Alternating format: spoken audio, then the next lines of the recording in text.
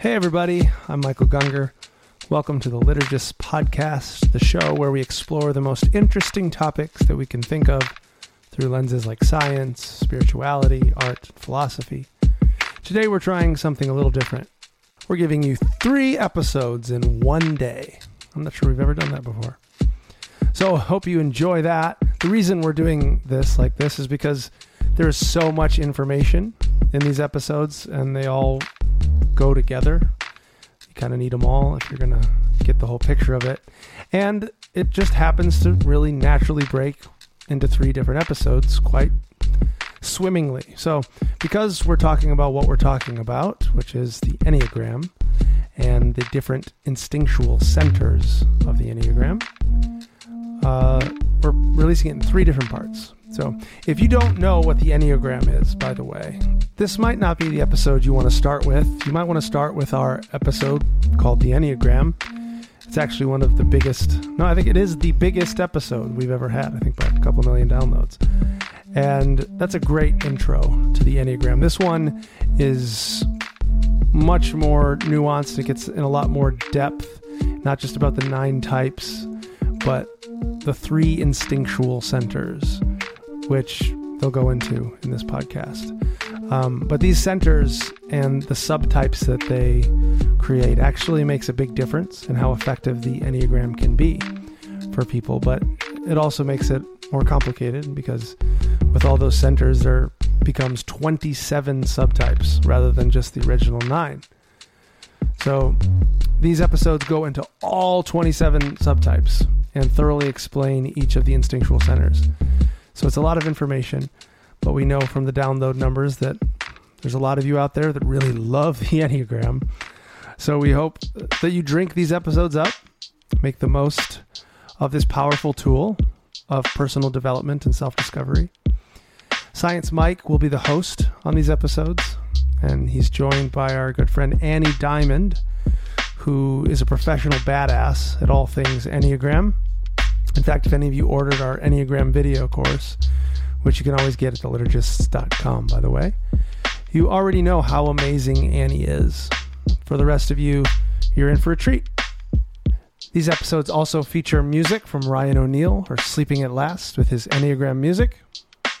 I would like to personally offer a quick production note that there were some microphone issues with Annie. Sometimes she doesn't sound quite as clear as we usually shoot for on the show, so sorry about that. It's still listenable though, and just so you know, we are working on solutions to make sure that all of our guests, when we record them remotely like Annie was recording, that we make sure we can get as clean and clear audio as possible. All right, that's it from me. All the love. Hope you enjoy these 3 episodes of the Liturgist Podcast. Annie, why do you think people love the Enneagram so much? Well, I think that for the people who love it, it's because they've experienced a sense of resonance, and it's given them language and companionship and invitation to a part of themselves that maybe they knew before, but they didn't know how to encounter, they didn't know how to describe, and they didn't know that there was anyone else that was trying to encounter and describe the same thing. So I think people like it for that reason, just the resonance of it and the truthiness of it, just that. And I mean, yeah, I guess truthy is a reason that people don't like it too. For some people, they don't quite have that sense of deep resonance. They're like, yeah, it kind of sounds, yeah, sure. Like, it sounds like any other kind of personality tool. Yeah, you could throw anything up against a wall and find something that looked like something, right? And I think there's a few different reasons for that. I think sometimes people haven't heard themselves well represented in the Enneagram and the way that it's presented. Sometimes they're intimidated by the energy that people bring to it. Sometimes they've been hurt by the energy that people bring to it. And people bring that energy to it because they've had a resonance with it, but you can't force resonance, right? So even when things are described well or correctly, there's a difference between description and accurate pictures and knowing how those pictures are something you can engage with and use in your life. One thing I've noticed that happens a lot is people will start the Enneagram journey and they will start to identify as a type. And that, becomes something that unlocks some introspection and some learning. And then when they get into a social space and talk about their type, they'll say, oh, I've learned that, I'm a 5 and, I have this tendency to look at the world and try to take it apart into small pieces and distance myself that way and feel safe. And then someone will go, you're not a 5, you're a total 4.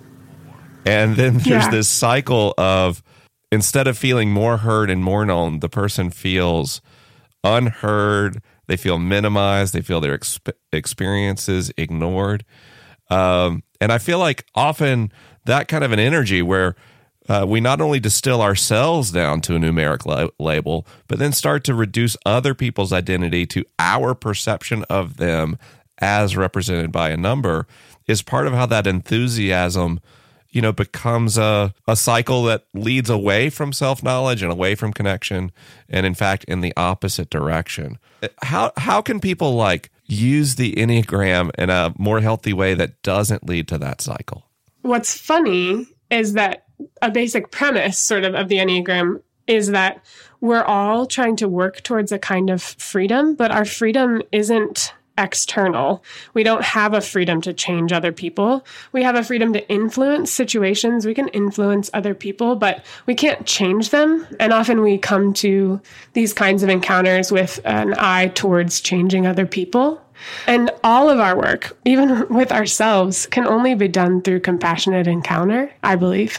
And it's in those compassionate encounters and the ability to create space and create space for surprise that we're able to ask the kinds of questions that we need to ask, and see the kinds of things that we need to see. But we can't show people these kinds of truths. These are the kinds of things people have to encounter. When you hold on to something so dearly, and we just forget that with the Enneagram, we're not just describing behaviors, we're describing orientations towards reality, this piece of the divine and holy that they love so much, that they're grasping so tightly onto, and that they're so afraid of losing, that they develop a way of being in the world that is encased in sort of fear around losing this. And so these things are so deeply in us.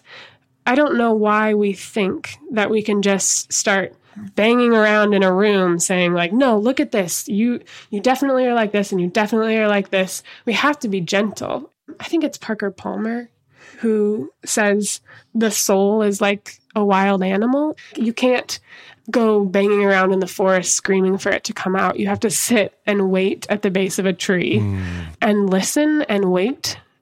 And I don't know of any other way to do Enneagram work than gently and quietly. It's why I hate it when the Enneagram gets brought up in just sort of casual conversation in the coffee shop, which is probably where it's being talked about right now, and probably where people will tell people to go listen to this podcast, which is fine. It's not that it's bad. And also, I learned the Enneagram in a coffee shop. I literally worked in a coffee shop where I had people sit on a stool when it was quiet, and I would read to them aloud from the chapters of Reese Hudson's book. So I'm not defaming that as bad or as part of a learning process, but we can't be surprised if people are put off by it or can't do the deep work if the way we're introducing it to them is in this loud, violent, assertive, coercive kind of way, because we are instinctual beings, as we'll talk about. And as such, even if it's not overt or spoken, we can tell when we're being coerced into something. And that's not how we want the work to happen. Not transformational work, and not work that really puts people in a place of agency in their lives. There's a real wisdom and discernment to really encountering something when you have the space for it, and not when you're going to play it like a game or use it to get people to become who you want them to become. What you've described uncannily describes how I first encountered the Enneagram.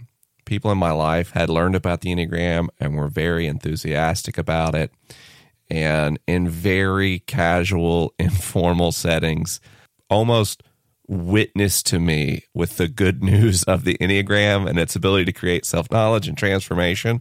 but it actually felt pretty coercive and high pressure and confusing, and actually made me resist the Enneagram for months and months and months and not engage it seriously because of like how passionately and how over the top it felt like I was being sold snake oil, right? Like this miracle cure to all my problems.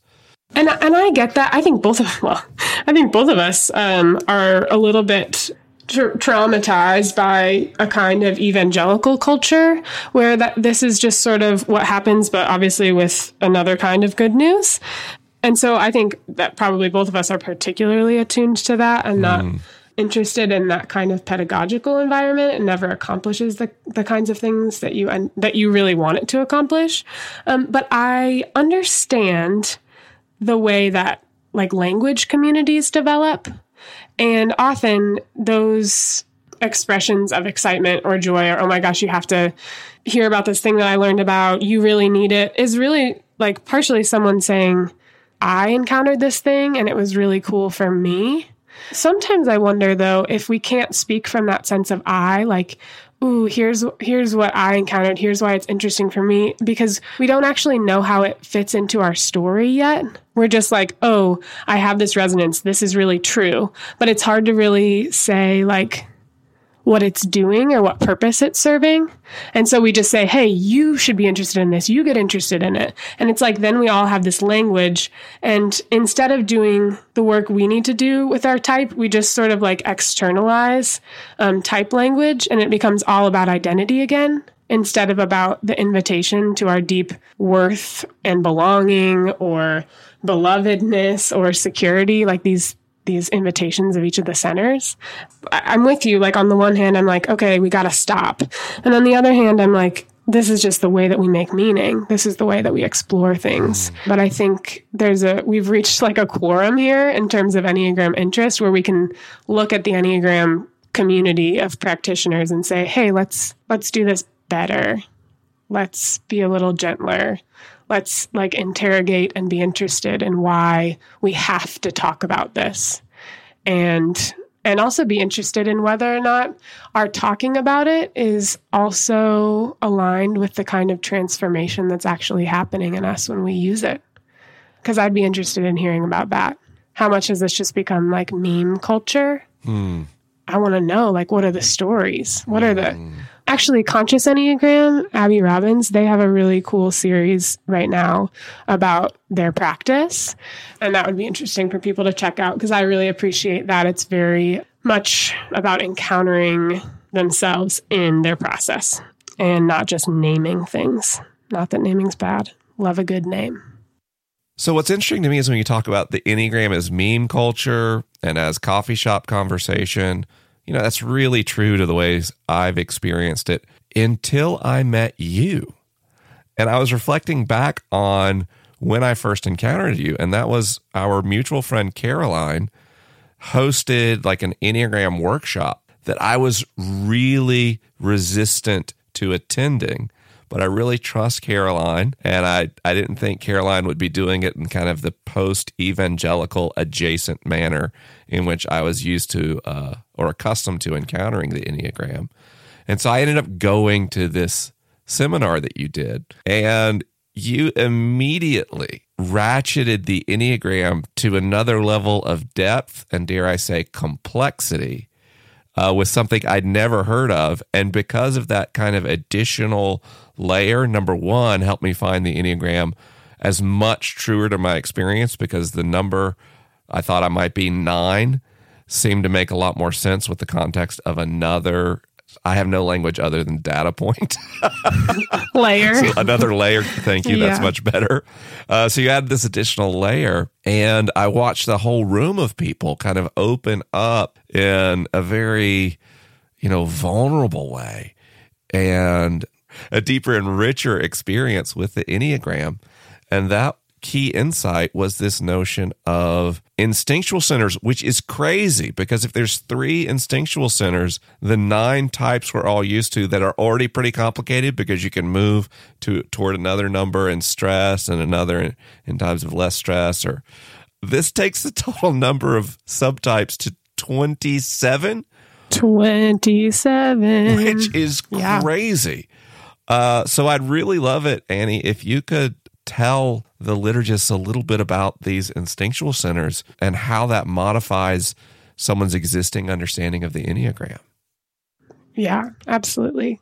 And first, let me say, there's not a whole lot written about them. The best book that I know of is by Beatrice Chestnut called The Complete Enneagram.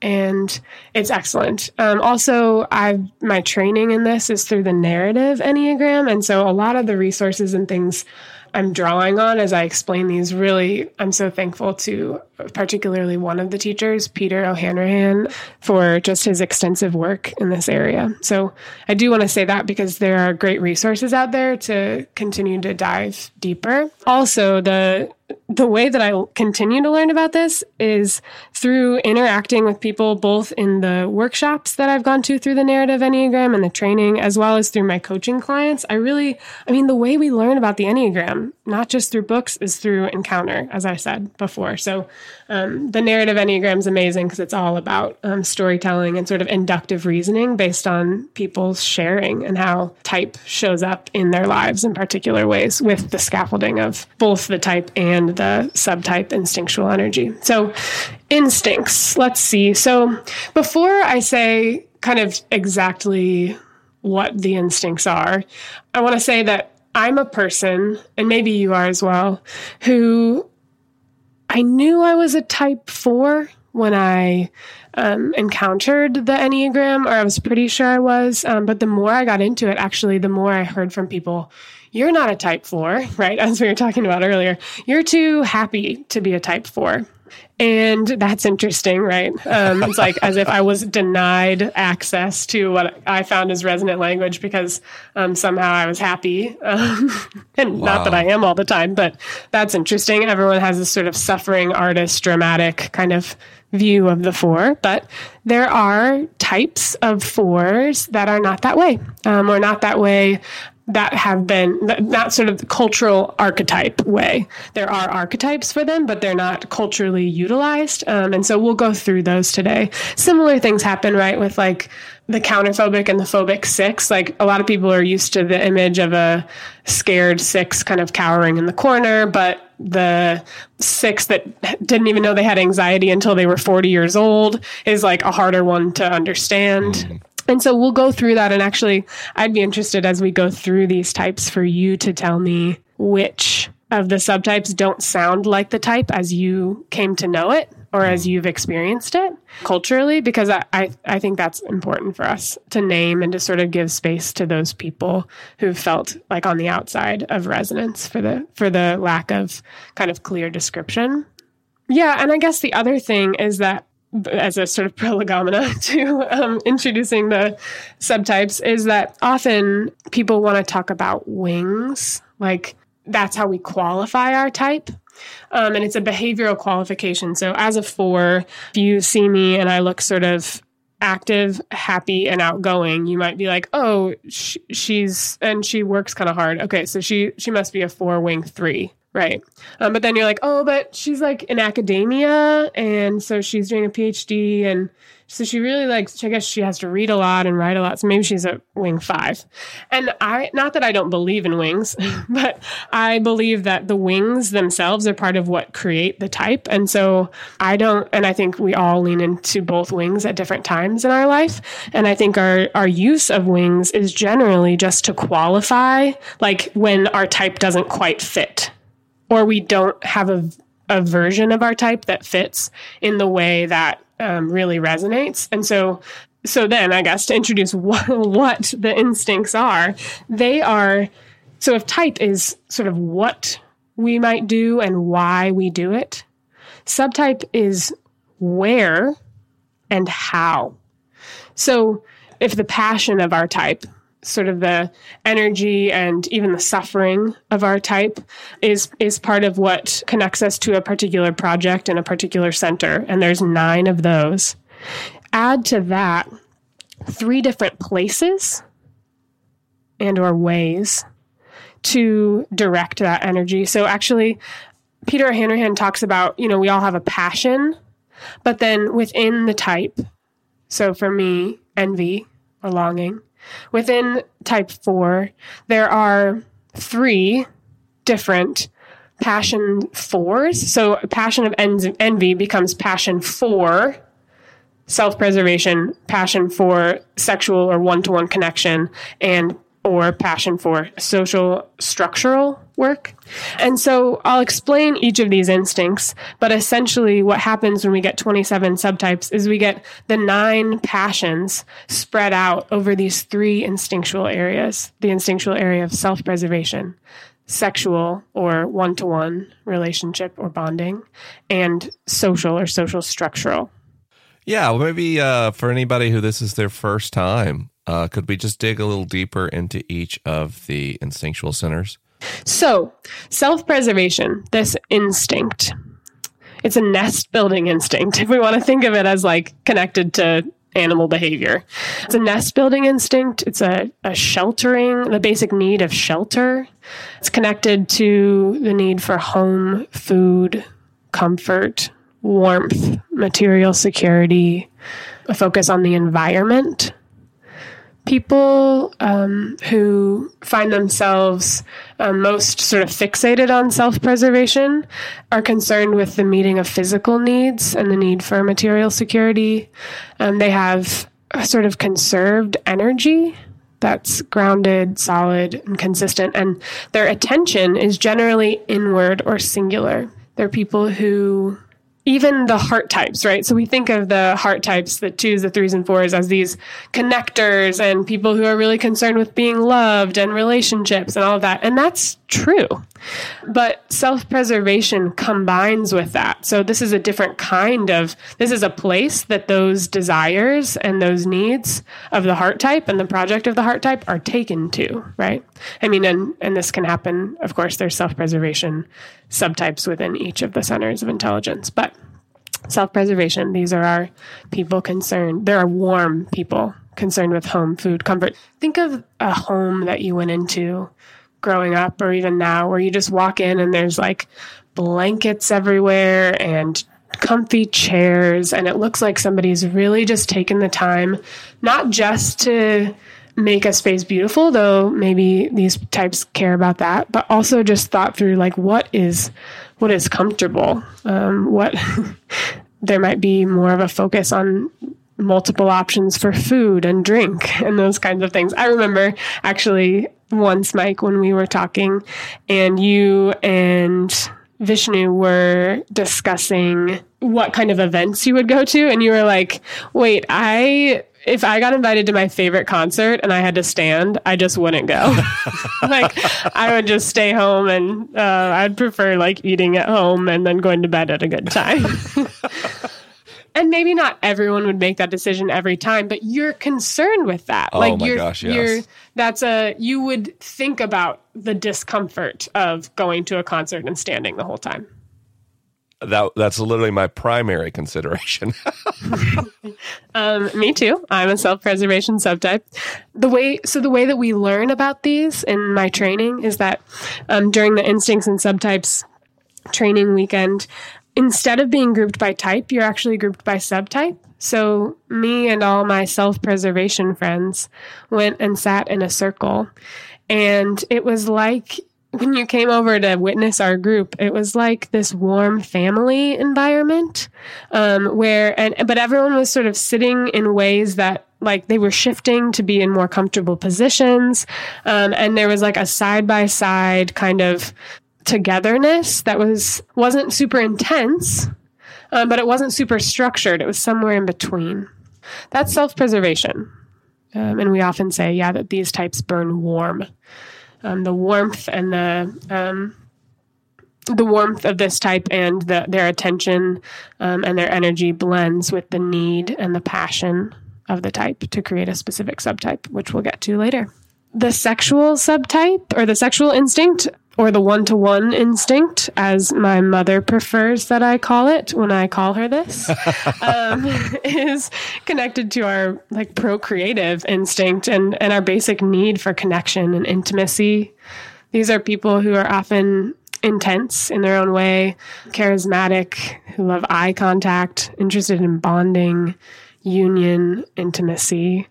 Yeah, and they have a need for intimate connection, and that's not just with another person. It could also be with a project, with an audience, with God. These are people who are hyper-focused. As I said, they often love eye contact, as is evidenced in that same retreat that I was on, where I learned and sat with all my self-preservation people. If you were to go to the circle where all these one-to-one sexual subtypes were talking, they weren't all talking together. They were talking to one other person in the circle, locked on, and it's fascinating. I mean, it's also like when I drive with my mom in the car, it's really hard for her to keep her eyes on the road because she's really, Mom, you're a great driver. You've never had an accident. We all know you've never had a ticket. You're a great driver. But she does love to make eye contact in the car, right? Because I'm there and she wants to connect with me. She's also connecting type, so that affects it as well. So these are the types that we say burn hot. So that kind of intensity, that hyper focus means that these people kind of vibrate at a higher frequency, if you will. If the self-preservation types are kind of about having kind of a right to exist in a space, sexual subtypes are kind of about this right to be loved, right to connect. And lastly, social subtypes. The social instinct is not social. This is a misconception of the social instinct. It's like, oh, yeah, I'm social. I love to talk to people. Or like when I go to a party, like I like it. That's not what we're talking about here. Actually, social is more like social structural. This is like the community communal organization instinct. Fulfills a basic need for social belonging. These are people interested in group dynamics, norms, having a role, the big picture. They often sort of see themselves as citizens, like as members of a larger group. I know I'm a citizen and I practice thinking of myself as a citizen, but my default as a self-pres type, like I think of myself as a part of my family more than I do about the larger community, though. And so that's a bit of a blind spot for me. But for social subtypes, group membership is just pretty natural because they're interested in status, participation, structure. Yeah, these are often the people who want to think through the process of how a party might go, really. Like, I have a good friend who's a social 2, and I know she's really attuning to making sure that, like, the right things happen at the right times to make sure everyone's having a good time, right? So even if the party is going well, we want to make sure, like, did we sing, like, happy birthday, and did the person get the kind of affirmation that they needed at the right time, those kinds of things. And not everyone, again, cares about it in that way, but it's participating and thinking about group dynamics and norms, maybe even rules for a group. Because they want to have a place in a group, but they see themselves in sort of a role, and their attention is outward and inclusive, they're actually often cooler. So we say self-preservation burns warm, sexual burns hot, social structural burns cool. That's not the same as cold, though it could be. Cool is more like even the language around this, right? If you think about group dynamics, norms, big picture, citizen, status, participation, these are a little bit cooler words than like intimacy, intensity, charisma, eye contact, bonding, union, if that makes sense. Like if you see yourself as a part of a group, you couldn't actually vibrate at that very high frequency all of the time because all the energy would be concentrated in a way that you actually are not trying to attune to. You're trying to have an inclusive energy and attention. So at that training that I went to, when this group sat together in their circle, we had things we were meant to share about during that time, and they had a very structured way of sharing. So the self-pres, we were like warm family, maybe even interrupting each other, but in like a warm way. Sexual subtypes are all sort of intensely connecting with one another. And the social subtypes are making sure that everyone gets a chance to speak. And they have a real kind of system for how they're going to organize their time together. All of those things are good. And it's important to know that a few things when we begin to talk through each of these as they look with type. They're all good. They're all necessary. We all need shelter. We all need intimacy. We all need belonging, as those 3 instincts would tell us, and as we know from being human. But we focus on them to a different level and degree. The goal here is not to make sure that all of our instincts are perfectly balanced. In the same way that with type, the goal is not to be like, well, I'm a heart type, but I need to make sure that I'm like as much like a head type or a gut type as I can be, or something. It's not about perfect balance. It's about, if the work of the Enneagram is about waking up to reality as it is, the reality just is that we need to care for our bodies. We need to care for our connections. We need to care for our community. And we're a person in the middle of all of those things, navigating all of those things. And when we get our blinders on and we only look towards one of them, then, or even 2 of them, then we lose sight of one that's pretty important, and we might miss out on something good. And we also might do damage, actually. So it's about waking up. And so we use them for that as well, because each of these, and whichever one is primary for us, tends to be a place that we most easily fall asleep and get lost in the project of our type. Yeah. So then the other thing I think to mention is that these are, in Enneagram sort of theory, these are stacked. So we have all of them. We have all of these instincts. We need them. But usually we have a primary one, a secondary one, and one that falls out of view. Yeah. And these are, if people are interested in this, if you are confused about like the nature-nurture debate with the Enneagram, not that this solves it, but often we talk about type as somehow more inherently kind of nature and instinct as somehow more nurtured. So like family systems often have a primary instinct or primary 2 instincts. So like my family is a self-preservation sexual family. We are all one or the other because that's what each of my parents are. And so we were taught to move and look in those directions. Had I been in a family with a parent who was a social subtype, maybe I would have taken my energy more towards that. And I would have found a way to work with my needs and desires and passion in that different area, but I didn't. And so that's often how we talk about kind of nature and nurture with regard to these 2. But I'm not going to die on that hill, and I don't think that I need to. I'm not really a student of those kinds of questions in psychology. So I think for anyone who this is new and this is a lot of words to hear, I just want you to take a deep breath and realize that in the show notes of this episode on the podcast player you're using right now, we will have listed out the 3 instinctual centers with a brief description, so you can read that and reference it throughout the episode as we continue to talk about not only the instinctual centers, but how the instinctual centers then start to intersect with and influence type. Since you might not know Annie, I'm going to share my relationship to the instinctual centers because so many of you know me well. You've been listening to me for some years now in some cases, and you know a lot about how my life unfolds. And when Annie talks about that primary instinctual center, I am so self-pres, it's ridiculous. My house is completely focused on comfortable chairs.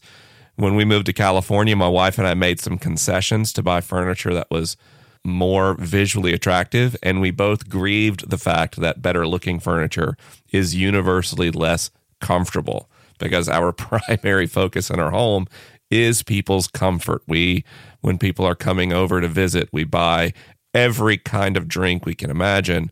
We get lots of handheld foods. We have lots of blankets. Outside, we have umbrellas for when it's sunny and a heater for when it's cold on thick padded furniture. We connect to people and find grounding ourselves when you are in a hospitable and comfortable environment. That's really important. But then I do have that secondary instinctual center as well, although it's more of a distant second than a close second for me. But I am social subtype in my secondary instinctual center. I care very much about the structure of social systems and their ability to promote fairness. That's one of the driving instincts behind my work in the Liturgist podcast, actually. If you go back and re-listen to every episode, you're going to hear a lot of me trying to subtly and non-prescriptively drive people to examine social structures in a way that produces equality. And a lot of that for me comes from that instinctual center. And then the one-to-one connection or sexual instinctual center is the one that falls out of view for me. I, instead of craving eye contact, am positively terrified by it. And I'm most comfortable in small groups. One-on-one interactions can actually be too intense for me. And the perfect situation for me is a comfortable space where there's plenty of food and drink, that it's not too warm or not too cold, that the social structure allows every voice to be heard, except for mine. I like it when I can fade into the background and just listen to everyone else. And that really helped me understand the 9 in a big way, because a lot of, when people describe nines probably are maybe a stereotypically self-preservation subtype, but I would meet different 9s and they would seem so radically different than me. And it was because they were sexual 9s or they were social 9s. And the intersection of me trying to distance myself from conflict and avoid my own anger, and then kind of narcotize through warm, comfortable environments and possessions. Self-pres types can get really into little collections. I'm a collector of books, and I put great importance and love into my books. And so for this 9, learning that I was a self-preservation 9 is actually the first time I went, oh, wow. The Enneagram really can help me understand myself and, more importantly, understand the dynamics I use to relate to other people. Yeah, absolutely. I think that really expresses the fact that you just, for 9s and for all of us, we don't fall asleep everywhere. Like, there are certain ways that we all narcotize ourselves, put ourselves to sleep. And it's interesting and important to not make assumptions that all people of every type, even all people of every subtype, put ourselves to sleep in the same way. Because if we do that, we make those assumptions and we make those assertions, then we don't create the most fertile ground for people to begin using the awareness or asking questions from the Enneagram. So, like, if a question for the 9 is like, how do I fall asleep to myself? Then if we just say to you, 9s fall asleep for you, it might be like, oh yeah, this makes sense. Like, through food and drink and through comfort, they just try to be comfortable and whatever. That might make sense for you, and you might be like, oh yeah, okay, that makes sense. But if you're, and we'll get to this more in depth, but if you're a social subtype who, with self-preservation as your last, like the one that falls off, those kinds of 9s will not understand comfort in the same way. And in fact, often they're very, very active people who've fallen asleep to themselves through attending to the group. And so, actually, what if we do that? Why don't we just start with 9s? How does that sound? That sounds amazing.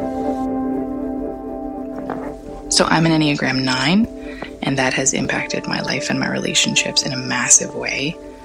I have a crippling, anxiety-riddled fear of confrontation or people being angry with me.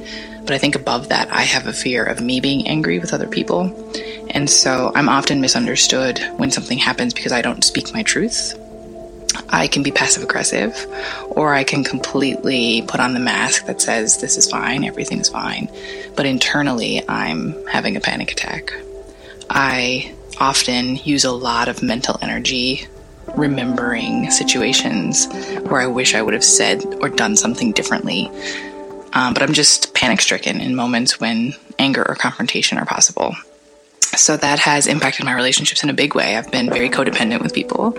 I have been taken advantage of. I've also been kind of nasty when things bubble up inside of me, and I don't know how to appropriately express anger. So I'm fine until I'm not. And it's been difficult, and I'm just now trying to figure out how to navigate the world and my relationships as a 9. And I can understand why they have the least amount of energy, for sure.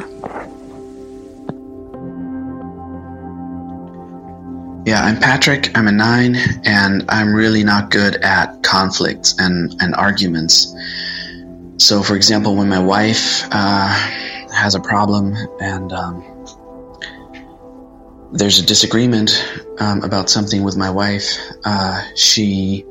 it will turn into a monologue, basically. And I will feel like I've been wiped out at some point, and I just can't answer. I can't keep it up. I can't enter any verbal conflict.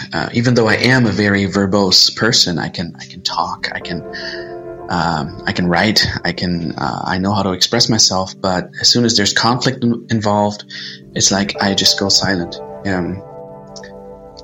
It's like I'm frozen on the inside, like I'm wiped out or something. So it just costs so much energy for me. Arguing and having a conflict just costs a lot of energy. And so I just shut down on the inside. I resonate pretty strongly with the type 9. And I think over the last couple of years, as I've kind of been on the journey of self-discovery through the Enneagram, one of the ways that I feel probably most misunderstood is in the way that people make an assumption that I am always on their side when we're having a conversation.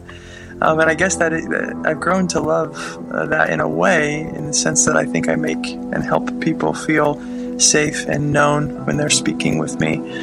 But I do find it ironic that no matter who I'm speaking with, even if it's only minutes apart in conversation and there's two wildly different sides of things, people kind of naturally assume that when I don't say anything, when I just listen, that I agree. And there's seldom a question of, so what do you think? Or what are your thoughts? And it just kind of goes to show, I think, how much we seek validation, and we want other people so badly to say, yes, me too. And I think that's the way that I feel most misunderstood. I've grown to love that part about the element of being a 9, but also there's definitely misunderstanding, and I think frustration there as well.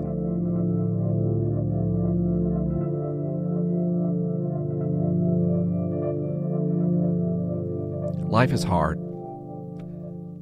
The last 2 years, I've realized just how hard that life can feel, how overwhelmed I can be, how it seems like sometimes I won't ever be happy or won't ever be able to accomplish the things that I want to accomplish.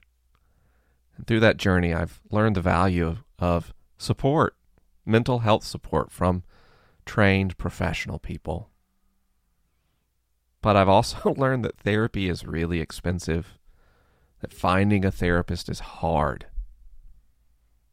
And therefore, sometimes, when we need help and support the most, we're not able to get it.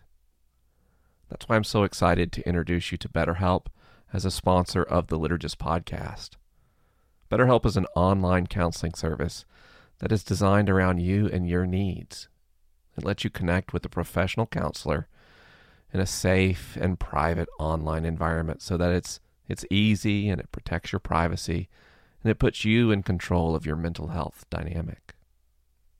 You get help on your own time, at your own pace, and the service allows you to schedule secure video or phone sessions as well as chat and text with your therapist. The therapists involved in BetterHelp have specializations in anger and depression, stress, anxiety, family conflicts, relationships, grief, self-esteem, sleep issues, trauma, and LGBT matters.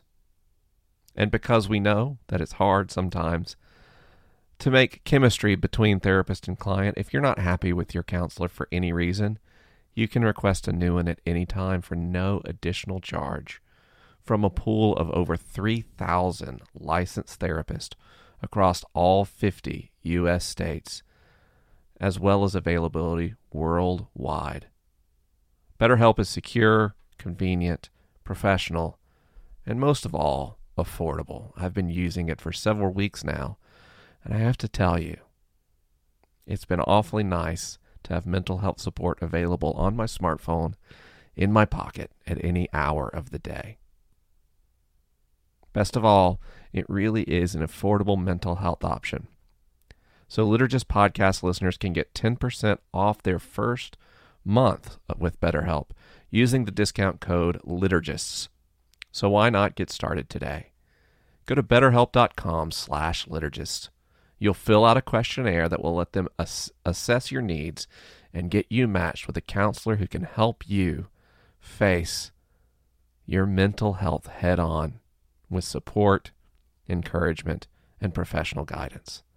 Again, that's betterhelp.com/liturgists, or just visit us at theliturgist.com/podcast and click on the link in this episode.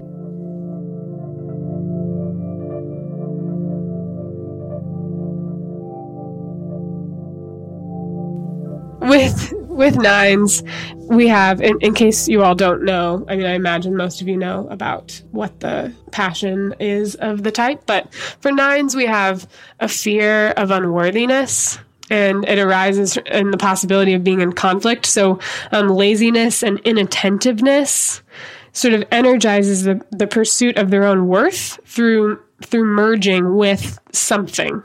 Right. But the question that the subtype helps to answer is, where do they merge and how do they avoid attending to themselves? Because not all nines merge with the same things, and they don't all avoid attending to themselves in the same way. So as you were describing, Mike, the self-preservation nine, if the passion is laziness, then these types develop a passion for, as Peter Hanrahan talks about it, a passion for appetite or collection. And so they attempt to get sort of caught up in the material flow, collecting goods and people, attending to food and material consumption. They can often be, this consumption can sometimes be well organized, and sometimes it can be sort of in piles. And these are the kinds of things that divert their attention from their real priorities. They fall asleep through really merging with their physical environment and physical needs, such that other needs fall out of view. For instance, perhaps one-to-one bonding needs or social needs or any number of other needs that just aren't in their view when they're thinking about how their body feels and what they're hungry for, and whether or not they brought enough sun cream. Right. Also, that was very British of me, sun cream. I got it. That doesn't happen very often. I think this is a pretty standard way of describing the nine. So these are types that can look lazy. They don't have to. And remember, self-preservation types are also the inward or singular focus type. So you could think about it this way. You could think, as we go through each of these, the type 9, that laziness and inattention to the self combines with also an inward attention, which is funny, right? Because you're like, oh, these are people who don't attend to themselves. But actually, they're just not attending to certain parts of themselves and certain kinds of needs that they have and their priorities, because they are attending to and falling asleep to their own needs through one other specific kind of need that they have, which is comfort. But thankfully, you can wake up from that. And this self-preservation language helps you see, you can look at sort of this area of your life and see how when you're sort of fixating on it and it's taking over, maybe there's something else that you're trying to follow. You don't want to attend to it. It might create some conflict. So instead, you're just diverting all this attention and energy towards home, food, warmth, maybe work and material security. These kinds of things. The sexual 9, this need to merge and to fall asleep to their own and be lazy about their own priorities and needs, combines and becomes a passion for union. And these are types that merge and avoid attending to themselves in a relation. They get caught up in a relational flow. So they're looking to sort of find themselves through intimate connection with another person or with God. The union is a way they run from sort of separation or division and have a difficult time knowing what they want because they've so merged with the partner or the other's agenda.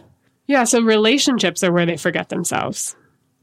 And they can sort of become passive aggressive when they realize they aren't getting their needs met.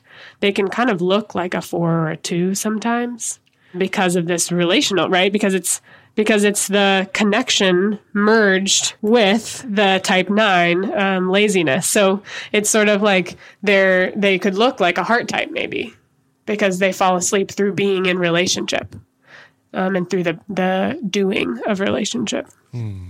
The social 9 has a passion for participation. So if their suffering is laziness and inattention to themselves, the way that they cease to attend to themselves is by participating and getting caught up in the flow of the group. So they have this sense of self that arises from submerging themselves in the group needs and agenda. And the thing with a group is that there's often a lot to do, and groups have a lot of needs. And so these types don't look lazy at all. They actually look super active. Sometimes they look like 2s or 3s because they're so busy attending to so many different things. Yeah, they're very active, very productive, social people with a social role. They don't always know, or they're kind of ambivalent about their group participation, but they're very agreeable. Sorry, you're just reading my mail here. It's a strange feeling.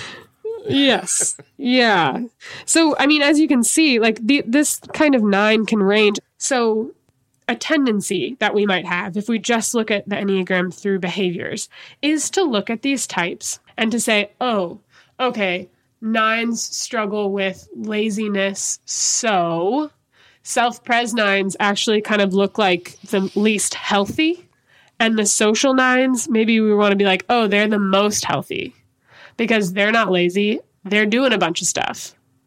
But hey, actually, that has nothing to do with the health of the type, how much you're doing or not doing.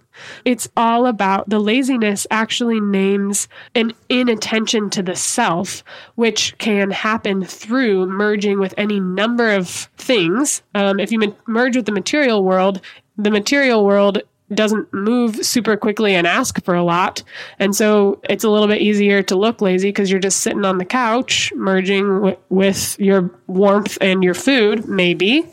And if you're merged with a group, you're still equally inattentive sometimes to yourself, but it's because you're attending to what the group needs. So you're really actively lazy. And so that's a reason I think it's really important to get into this layer. I mean, I experience this all the time, even as a, like, so they quote, sunny 4. People will often be like, oh, you're such a healthy 4. And I'm like, what? Like, what does that mean?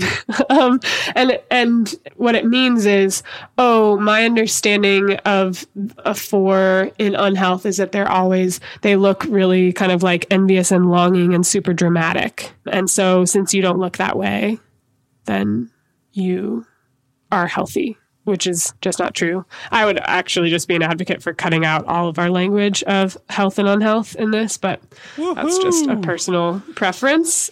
I don't know how sort of static things like that help us to do the work we need to do.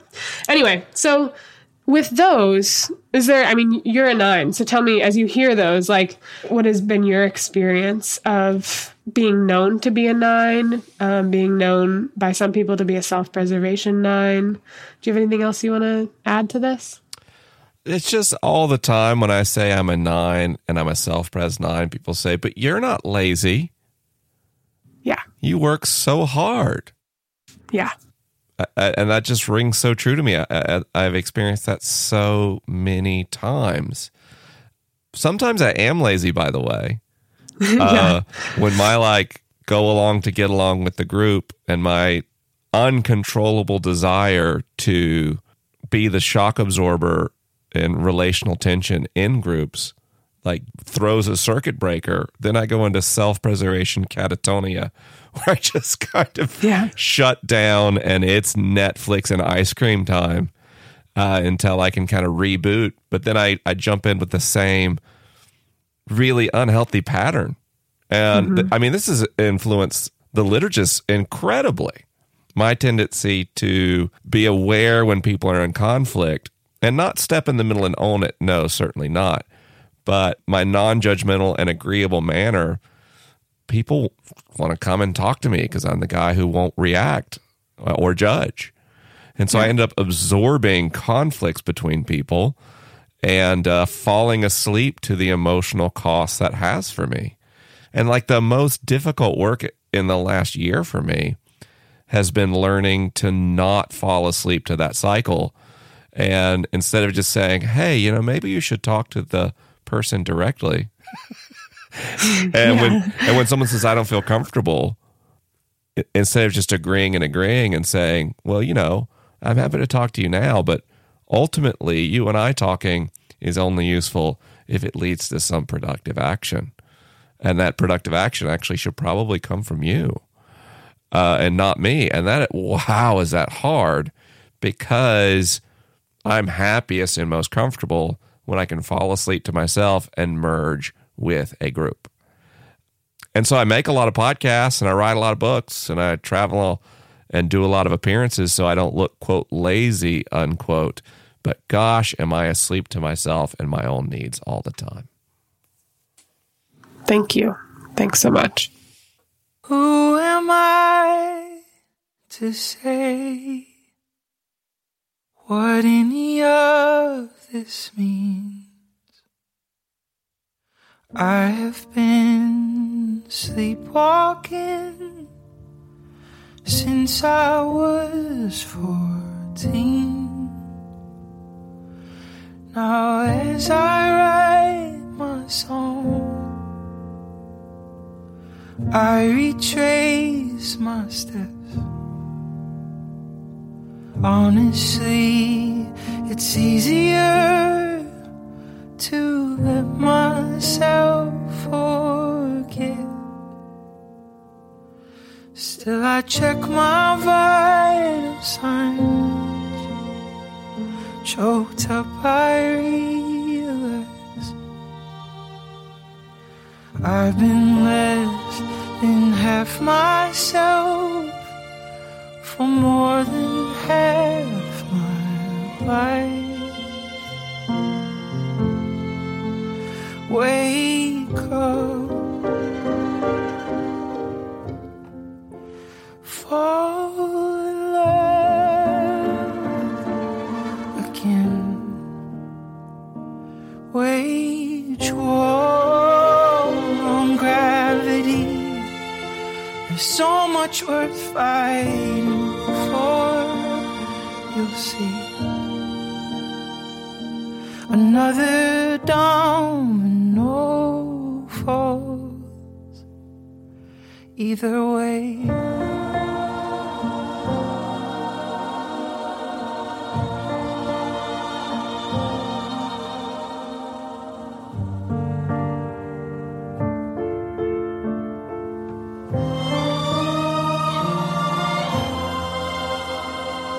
it looks like empathy to understand all sides, but I'm just trying to find myself through someone else's eyes.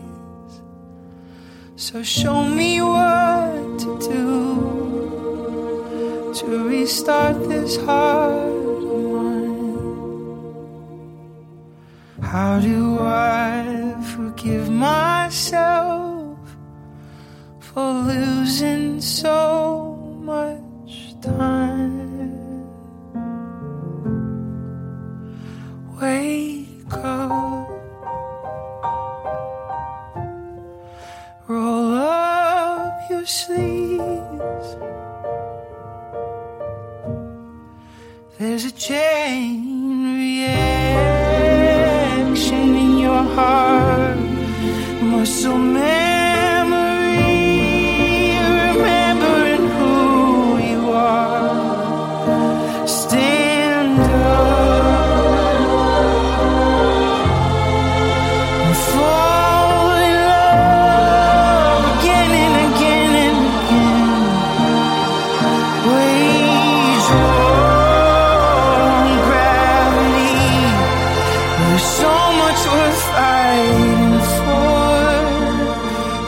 feet.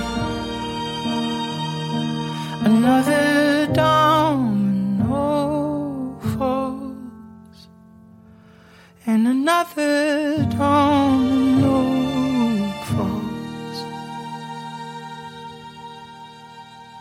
A little at a time, I feel more alive.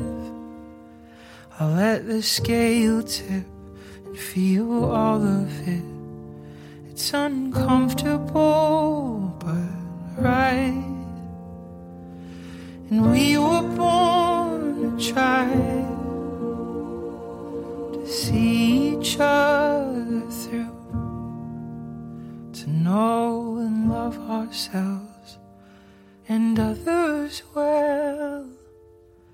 It's the most difficult and meaningful work we'll ever do.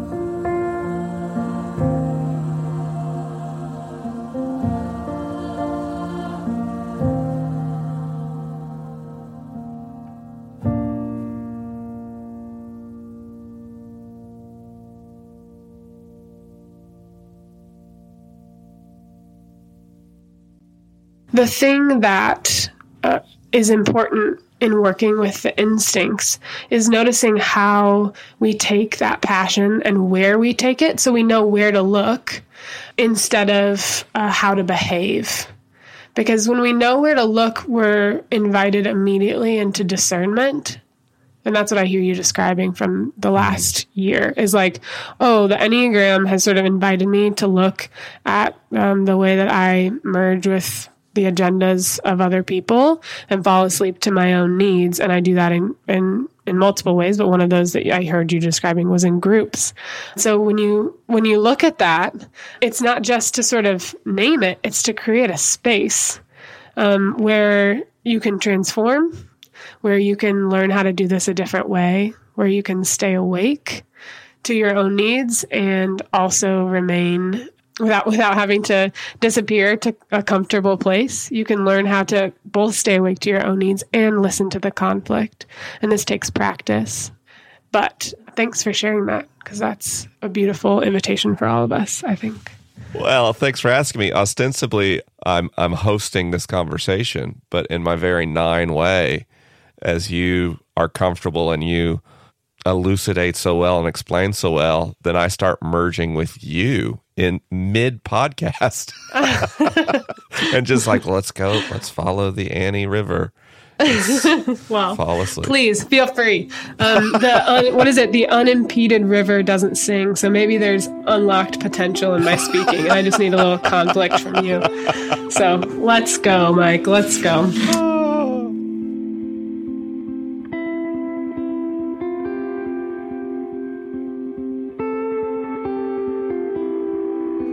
I'm a queer woman who lives in one of the reddest parts of Alabama.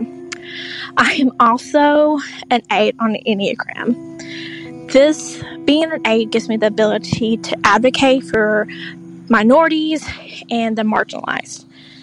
It also has caused me a lot of pain in situations where I am standing up for people who are not welcomed in areas.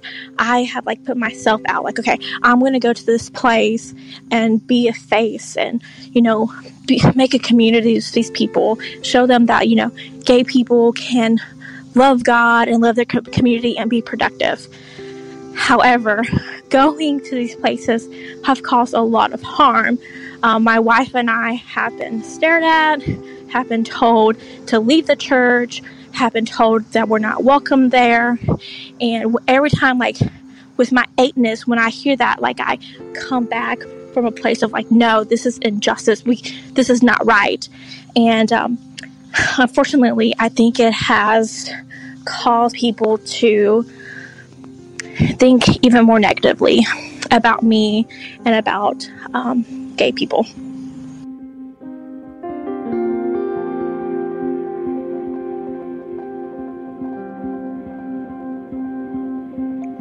One of the spaces in which I feel most misunderstood is during conversation with friends and family. I can be speaking in what to me is a perfectly normal volume using language that's more than acceptable, and in return from my friends I get hurt looks and bewildered expressions. Even though the energy that I feel like I'm putting out is not negative or hostile in any way, it's often received that way. And this is something that's always been frustrating to me. I spend a lot of my time convincing other people that I'm not mad at them or upset. I'm just being me.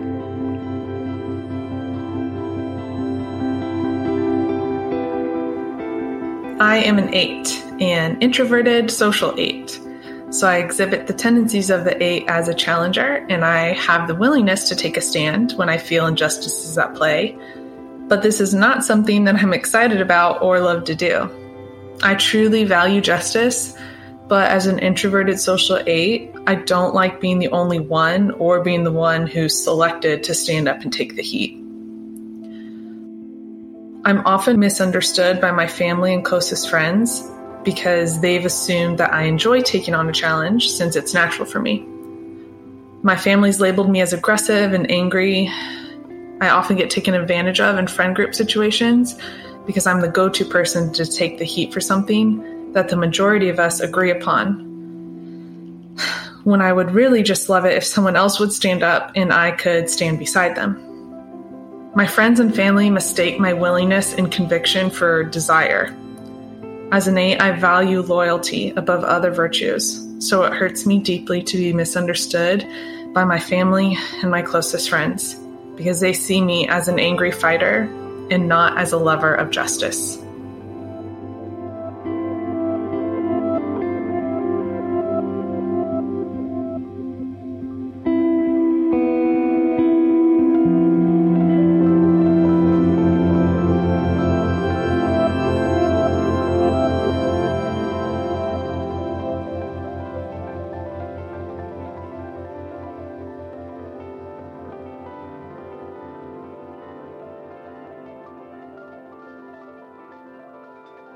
Okay, let's go to 8s. These types are also gut types, and so their basic project is around creating a sense of worth through their activities. And they do that while also they fear being overpowered or weak, and so their sense of strength is how they are moving in the world. They're trying to be strong, and lust is actually the passion that we say for this type. That's what energizes this pursuit of worth through establishing their strength and power. So the question for the 8s is, where do they focus their pursuits and how do they use their strength? Because they don't all do the same things. Sometimes because we're like culturally afraid of the 8's energy in America, I think. Well, definitely here in the UK. Wow. I can't imagine an 8 sort of getting a lot of airtime here in this culture. So these are types that want to be strong, and want to pursue something, sort of a lustful pursuit of what? In order to be strong, right? So that becomes a passion for satisfaction, a lustful pursuit of satisfaction for the self-pres 8s. They use their strength for their in-group and to collect resources. They're a collector and defender of resources, and they can be really generous with the people that they love. They're bear-like defenders of both their people and their spaces. Sometimes this can become kind of like a scarcity mindset, and they want to be self-reliant. So if you think about sort of self-reliance in a really physical way, like they want to be free of relying on other people for like material things and just practically, they can become people who people rely on. And so, yeah, they really care for those that are close to them. They're a very physical type person because they have this inward sort of down, in and down kind of energy, grounding energy. And they're less of a feeling type. There's not as much space for that in this kind of posture towards the world. And maybe you wouldn't think that when you hear lust as a struggle, but it's lust is really just about kind of an object of desire and moving towards that object of desire. And so here that object of desire is satisfaction and resources for them, and for if they have people that are really close to them, for those people as well. The sexual subtype here is they use their strength for impact, and they focus their pursuits on individuals or individual projects. They have, we call it a passion for possession or surrender. So this isn't like a really intense character who wants to engage and affect a person or a group, and also wants to be engaged and affected, but often they have really high standards and they don't trust to let go of control really easily. So it would take, and they're kind of impatient with the slow and the weak because they have this intensity, and they have this, if you think about intensity and hyper focus of the sexual subtype combined with this lust and moving towards, these are people who move quickly towards things. They charge ahead powerfully, and they give up their energy towards this passionate pursuit. They could intentionally disrespect rules and laws. They can be possessive, kind of everything is sort of theirs to possess. But they do have this deep sense that they also want to be possessed, which is that kind of one-to-one desire for intimacy and connection. But sometimes they can be so sort of forceful that it's hard for them to be in a receiving posture, right? And I mean, that's the same with the self-pres. If you're the one collecting everything and you're the one providing everything, there's not a lot of receiving space either, but just in a different area. And then lastly, the social 8. These types use their strength in like the service of the marginalized or the weak or the people who don't have power. They're very attuned to the group and the dynamics of the group. And so they're sensitive to the way that power works in groups. We say they have a passion for solidarity. They devote themselves really loyally to projects that criticize and move against any framework that diminishes or disempowers people on the margins. They're directly acting to support other people, but they don't necessarily have that same intensity of energy that the sexual subtype does, although, stacking wise, if you're a social subtype with a sexual subtype or a sexual instinct stacked right below it, it's not so hard to convert into that energy, especially in a time where there's a particular social ill or thing you're really fighting hard against with the community. They also can be a little bit more intellectual and practical of a type. So they might try to seek power in ways that are not through just like taking it, but through maybe more, they might sometimes respect the process a little bit more so that they can gain the power to do the things that they want to do. And so in some ways, they can be a little bit slower moving than the sexual type and can create a different kind of change because of the way that they go about making a change. But in all of these cases, when lust is the thing that drives it, when it's this is my object of desire, this is what I'm trying to do, all of them can make it such that it's hard to be in any kind of receiving posture towards anything in reality. Because if reality is yours to sort of dominate or take, it can be really hard to then, if you just think about the posture, like the way that you stand when you're moving towards something, it can be really hard to be also postured to receive at the same time. So that's the work for them, waking up to where they deny their own needs and their own weakness in order to make an impact or have a sense of control. So those are the 8s. I've had this recent renaissance. When I first learned about the Enneagram, I thought of 8s as my kryptonite.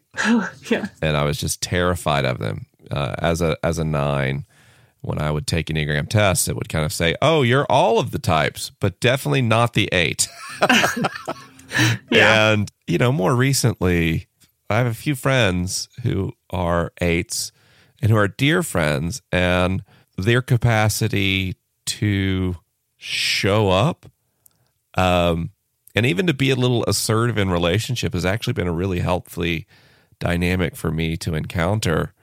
And I think I'm really lucky in that I have friends who are 8s who are in each of the instinctual centers, and I've really gotten to feel, that difference in relationship.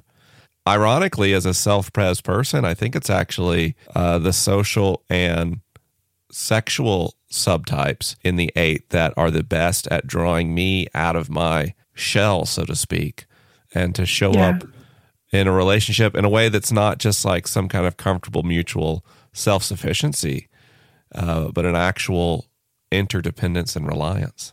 Yeah. I mean, they're the kind of people who care about connection and belonging. I mean, yeah. And that's amazing. I think that is really interesting that you said that it's those other two subtypes that kind of call you into that. And I think, isn't that so true? Like, it's so easy to become comfortable when you speak. Some of these subtypes even speak a really different language sometimes. Like, they have just such a different way that they're postured towards the world that even the words that they use can be really different. And so sometimes it's that difference and that diversity that is sort of uncomfortable, but also adds the kind of dynamism into a relationship that is a really cool invitation and helps us see reality in a totally new way. It helps us wake up in areas that it's hard to even know we're asleep. So I agree. I'm with you. I really cherish those people who have dominance in the other instinctual variants. But also, great to talk to you, my self-pres friend. I remember the minute it was like a switch was flipped. Was just a kid who grew up strong enough to pick this armor up and suddenly fit. God, that was so long ago, long ago, long ago. I was little, I was weak and perfectly naive, and I grew up too quick. Now you see all that I had to lose and all I've lost in the fight to protect it. I won't let you in, I swore never again. I can't afford, no, I refuse to be rejected.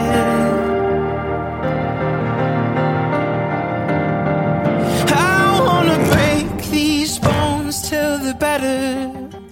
I wanna break them right and feel alive. You were wrong, you were wrong, you were wrong. My healing needed more than time.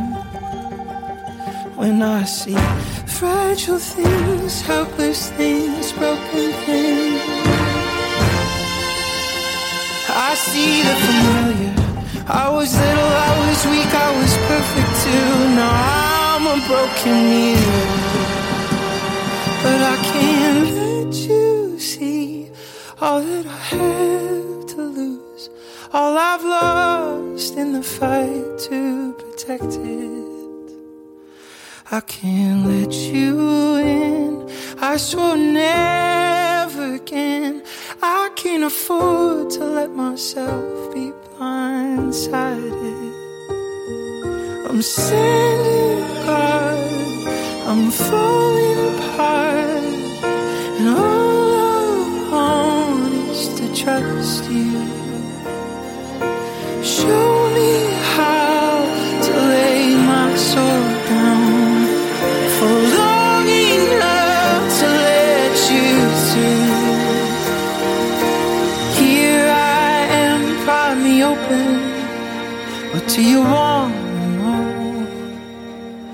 I'm just a kid who grew up scared enough to hold the door shut and buried my innocence. But here's a map, here's a shovel, here's my Achilles heel. I'm all in, palms out, I'm at your mercy now, and I'm ready to begin. I am strong, I am strong enough to let you in.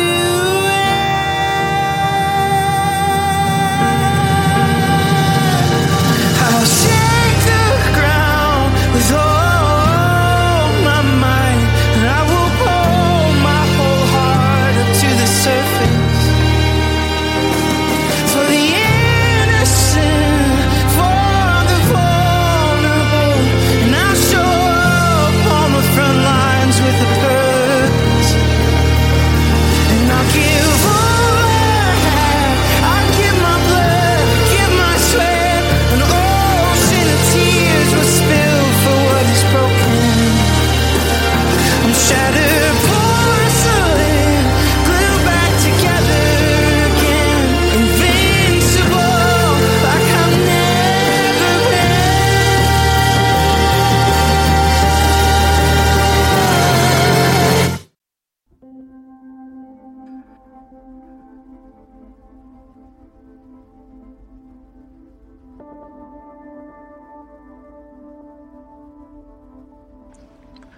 As a type 1, I have often felt misunderstood in regards to how I express my emotions. So on the inside, my emotions, whether it's sadness or anger, I feel them very, very intensely. It's almost like sitting on a cauldron of those emotions, trying to hold them in. Yet on the outside, I find it difficult to express the emotions in a healthy way. And so I've been accused of being cold or robotic or even uncaring when nothing could be further from the truth internally. And that makes me feel like I'm a liar or like I'm a bad person. Another way I've felt misunderstood as a type 1 is at work, where coworkers might assume that I want to take the lead on some initiative or that I want to lead some sort of group project or team task. And maybe the only reason I am stepping up to the plate to do that is because I feel like I should, or I feel like morally I might let someone down if I don't, even if maybe I'd rather just sit back and have a beer. I'm an Enneagram 1, and I think what people really don't get about me is that when I offer advice or when I can be critical, what I'm doing is I'm actually showing someone or trying to communicate to someone that their work is so incredible and that what they do is so beautiful that it deserves investment, that it deserves workshopping, that it deserves that final layer of paint to make it even more perfect. Of course, this can end up hurting people. It can end up making people feel like they're not good enough, that they are not worthy, and that their work is not, that it's not up to some kind of standard that I might hold for them. But really what we're trying to show, what Enneagram 1s want to communicate whenever we're critical, is that this is something that we believe in enough to also involve ourselves and to involve our energies.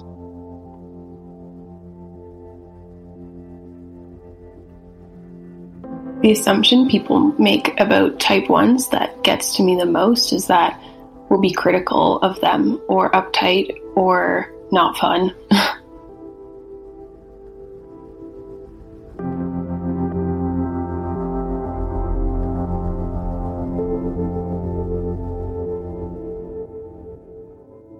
The 1s. So the 1s, they have a fear of being unworthy because they're wrong or bad. And so they have this sense of anger or frustration, which energizes the righting of things so that they can be good.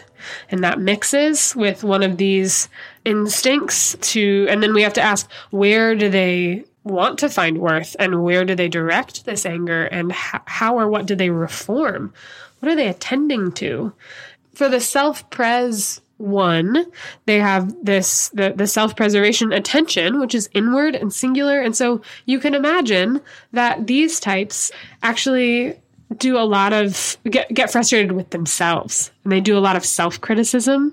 And they actually become, if the passion is frustration or anger here, they actually also have a passion for worry, because they are afraid that they're not going to meet their own expectations, and worry keeps what needs to be done at the forefront of their minds because they're very practical people. So they focus on personal and environmental perfection. So they're warm people who also seem kind of worried because that keeps them focused on what needs to be fixed in their environment.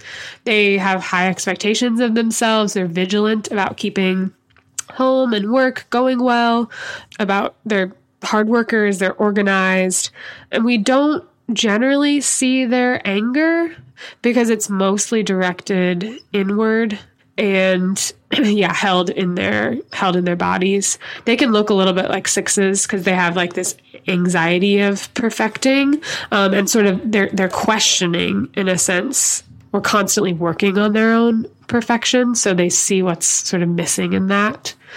That's a self-pres 1. Usually the work that they produce is really good because they spend a lot of time perfecting it. This would be probably a type.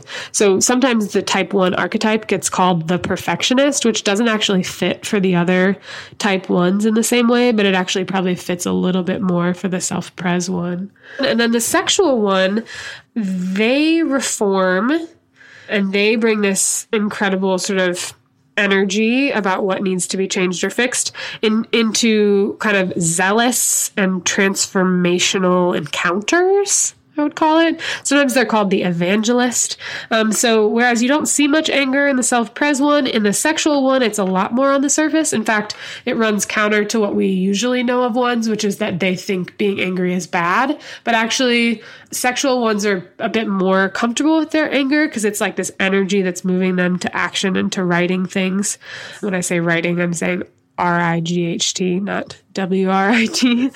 Yeah, so their anger is outward focused and hyper focused. Remember, this one-to-one, this sexual instinct is about focus and hyper focus, and connection. So they actually fixate on what's wrong externally with people and situations. So they have a sense of this like higher calling, leading them to like passionately transform other people. They can look like people on a mission. They can be confrontational. They can be intense. They can look a little bit more like 8s. It's that high intensity, externalized criticism instead of internalized criticism. They are people like this higher calling. There is a sense with a lot of these sexual subtypes too. They're just really aware of like relationships and the possibilities in them. And so that sense of like higher calling too, like I know a lot of ones who are people of faith and who have pretty radical and intense relationships with the divine, with God. And that is then sort of also transferred into how they interact in the world and how they connect with how things should be. Yeah, they're passionate about transformation and they're moving towards that in a really intense kind of way, in a really focused kind of way. Then the social one, they reform through teaching and really teaching in a particular kind of way, like teaching by example. They, unlike the self-pres one, who is really self-critical, the social one actually often thinks that they really do know the right way because they're comparing themselves to, in a sense, like other people in the group. And so they want to teach others how to be good or right. So instead of criticizing overtly, like the sexual one might do, social ones become kind of like a model for others to follow. But they're kind of a model that's not very like adaptable. They want to reform the group by showing them how the group needs to reform itself. So there's a real confidence about this type that's not really... There is a confidence in the sexual one, but there's not really as much in the self-pres one in the same way. Yeah, it's hard for them to adapt or move on because they're pretty sure that their way of being is the right way. And honestly, sometimes it really is. Like, they've really thought it out and studied it really well. And so they can be kind of like a cooler, knowledgeable person with anger kind of simmering a little bit below the surface. They also wouldn't be ones to externalize their anger, but they are sort of frustrated by the environment. So they can look a bit like 5s, but they still have a little bit more of an intensity than 5s have. So ones are competency types, and I often find 1s to be sort of incredibly competent. And the question here is not whether or not they are right. It's about whether or not they can learn to live, like be wise, right, with how they direct their anger and frustration, and also be open to being acted upon by the outside instead of being sort of in control. So they all do that in really different ways. They all kind of take control of writing what they're interested in making right in different ways. So they all have different kinds of invitations to come back to the goodness of reality and find their worth outside of making everything right, because honestly, they won't. And so it's a sort of self-defeating project. Yeah.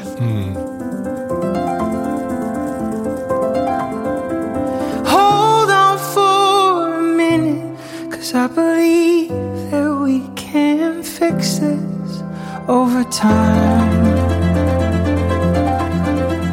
That every imperfection is a lie,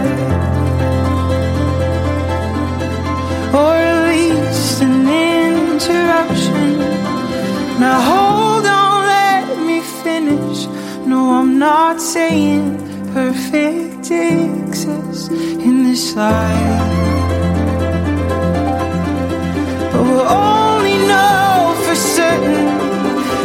try.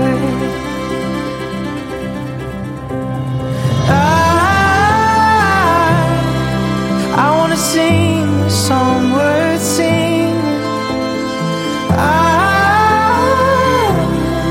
Write an anthem worth repeating. I wanna feel the transformation,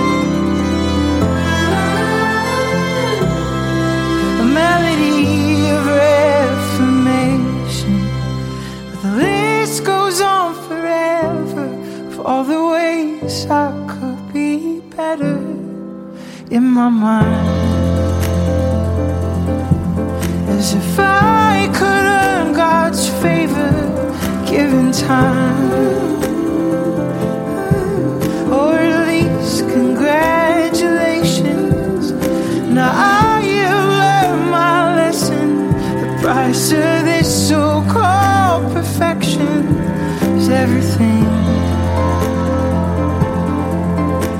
I spent my whole life searching desperately to find out that grace requires nothing of me.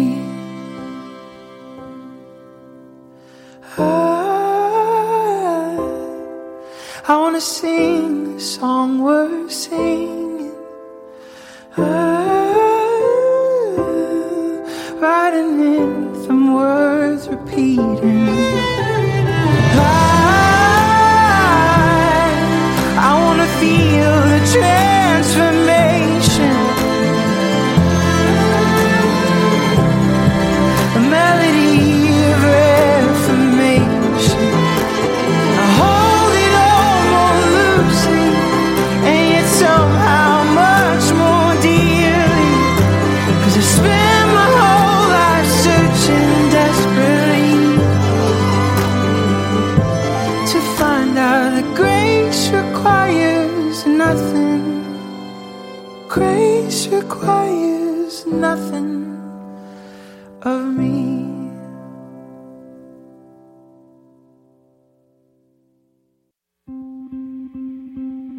Hey everybody, Michael Gunger here again. We hope you've enjoyed this episode of the Liturgist Podcast. Remember, there are 2 other episodes that go along with this one that talk about the heart and the head types. And now it's time for some credits. Your host for this episode has been Mike McCarg. The guest has been Annie Diamond. Editing and sound design by Jaden Lee. Special thanks to Ryan O'Neill again for the music that he allowed us to play. Production manager Corey Pig. Producer Victory Palmazano. Talent management by Brent Cradle. Thanks for listening, everybody.